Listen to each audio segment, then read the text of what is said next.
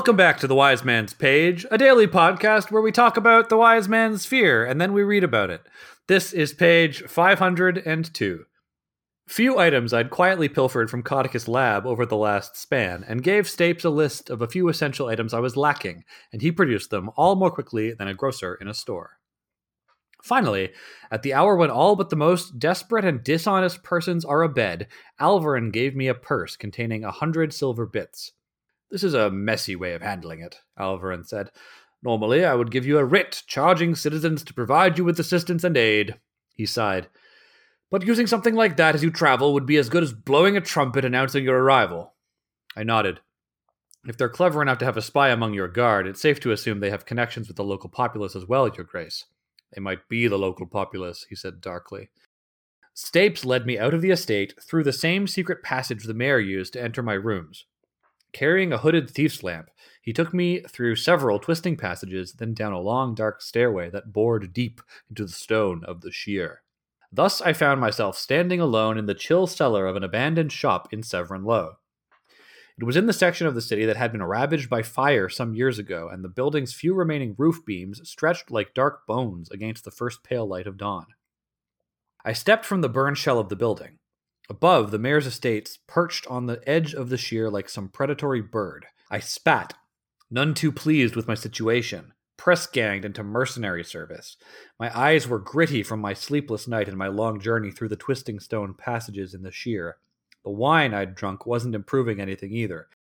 For the last few hours, I could feel myself growing less drunk and more hungover by slow degrees. I'd never been awake through the entire process before, and it was not pleasant. I'd managed to keep up appearances in front of Alvarin and Stapes, but the fact of the matter was that my gut was sour and my thoughts were thick and sluggish. The cool pre-dawn air cleared my head a little, and within 100 steps I began thinking of things I'd forgotten to include on the list I'd given Stapes. The wine had done me no favors there. I had no tinderbox, no salt, no knife. My loot. I hadn't picked it up from the luthier after having its loose peg fixed. Who knew how long I might be hunting bandits for the mayor? How long would it sit unclaimed before the man decided it had been abandoned? I went 2 miles out of my way, but found the luthier's shop dark and lifeless. I hammered on the door to no avail. Then, after a moment's indecision, the page ended. My name's Nick. My name's Jordana. And I'm Jeremy. Also, I know the pages don't end in a certain place. I know that that's not a thing, but this really feels like it's a thing. Because if you know what's coming up, it seems like it's a thing. It is a nice little pause, especially that it's a moment's indecision. If this was a comic book, it would be a panel with no word balloons. The thing I alluded to yesterday that I gave you a tantalizing hint for is the line that the mayor reads here, "They might be the local populace." This says to me that the mayor may suspect that this is not simple banditry, but is the beginning of rebellion. These aren't surely bandits are, local after a fashion because they are living in the area. But I think that the mayor suspects but does not give voice to the possibility that it's not like rando bandits. It's the local populace, like fully killing and taking possibly killing the tax collectors. Actually, I don't think it is explained if the tax collectors are like Chronicler, left pantsless but alive, or if they're slit ear to ear in the gutter. But it seems to me that it's likely the latter. And the mayor is concerned perhaps that this is rebellion. And a person like the mayor, I would expect, would brook no such thing, which may speak to why he's willing to be extremely ruthless with the consequences to these bandits. Maybe also why he's prepping for war? Yeah, exactly. And it may also explain why this is so serious. Like, it's not just a question of owing Roderick the money and losing face in front of Mellowin. It might be potentially a prelude to open rebellion. And that's why he's really serious about this. Although if it was a really big deal, then he'd probably either send Dagon or he seems like he's being so hush-hush. He's only sending 4 people. It really seems to me like a Band-Aid solution. And maybe I just don't understand the intricacies of dealing with bandits, but even with Kvothe, even with the Adem mercenary, it seems like a real Band-Aid to send 5 people against an unknown number of organized bandits. Yeah, well, I think you can think about it this way. If this is just a well-organized gang of bandits who are, kind of traipsing up and down the King's Road, waylaying tax collectors, then you only need to deal with them once, right? You capture and kill them, and you've dealt with the problem. And for that, maybe you only need, a D&D party's worth of people to do that for you. In fact, that's probably better. That's true. All these characters clearly all have levels, so they are more powerful than a commoner. Exactly. So I think it makes sense that they would send a D&D party. But if it is a rebellion that he is looking to thwart, and I think that is certainly possible, then I think you can think about it in terms of that's a politically delicate situation. He can't look weak. He can't let his tax collectors keep getting waylaid because that will make him look weak and embolden the rebels. But at the same time, if he sent out his Darth Vader, Dagon, to go out and do what he said Dagon would do, which is like burn every village to the ground and put people's heads on spikes, well, that makes him look like a tyrant, which is only going to make the people who are rebelling want to rebel more. So I think if you want to shut down a rebellion before it starts, maybe what you do is you send your stealthy knife men in the dark to cut the heads off the rebels, from stealth. And then you can say to the public, these were simple bandits and my men dealt them justice. But what anyone else who's thinking of rebellion is going to think is the mayor can pick us off whenever he wants. His people will strike from the shadows and we'll never see them coming.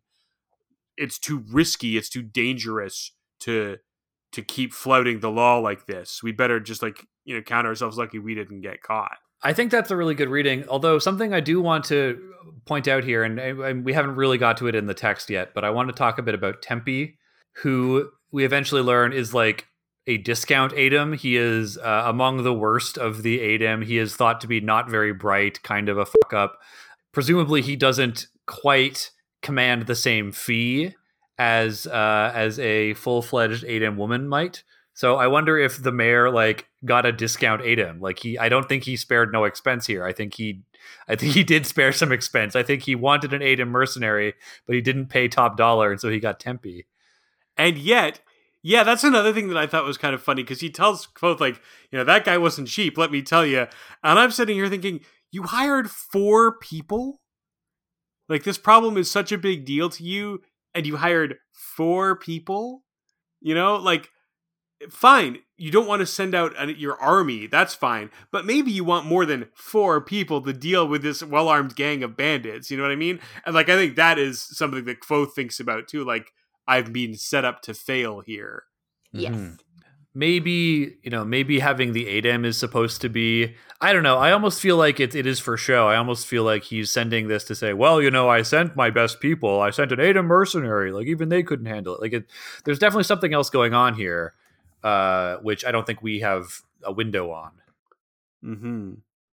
Jordana, you've been awfully quiet. Well, you guys are covering a lot of the stuff that I also think, so I feel like I don't have to add much. But I agree with all the things you say, which is nice. I think it's a real bad move of Kvothe to break into Lufa's place. He hasn't broken in anywhere yet. You're violating our sacred pact to never talk about what's on the next page. Okay, fine, but he's casing a place and it belongs to Lufa. No, it doesn't. It's a luthier.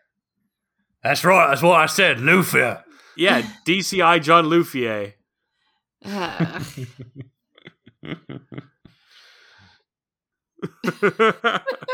And really, Jeremy? I thought for sure that was going to turn into a great bit. I think it did turn into a great bit. Not all great bits are long bits. And now it's over. Repairing musical instruments is me game. My wife left me because I got too angry repairing musical instruments. Everyone watch the BBC's wonderful crime drama starring Idris Elba, Luther. If only so that the next time you take a shower, you immediately think Lufa when you wash yourself with your...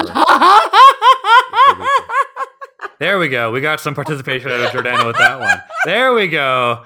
All right, Jeremy, take a note here. The way to get to to trigger Jordana's funny bone is to do shower humor.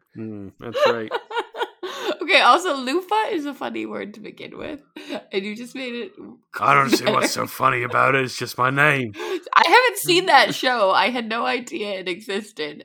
But after you explained the bit and then applied it to like bathroom fluffies, All right.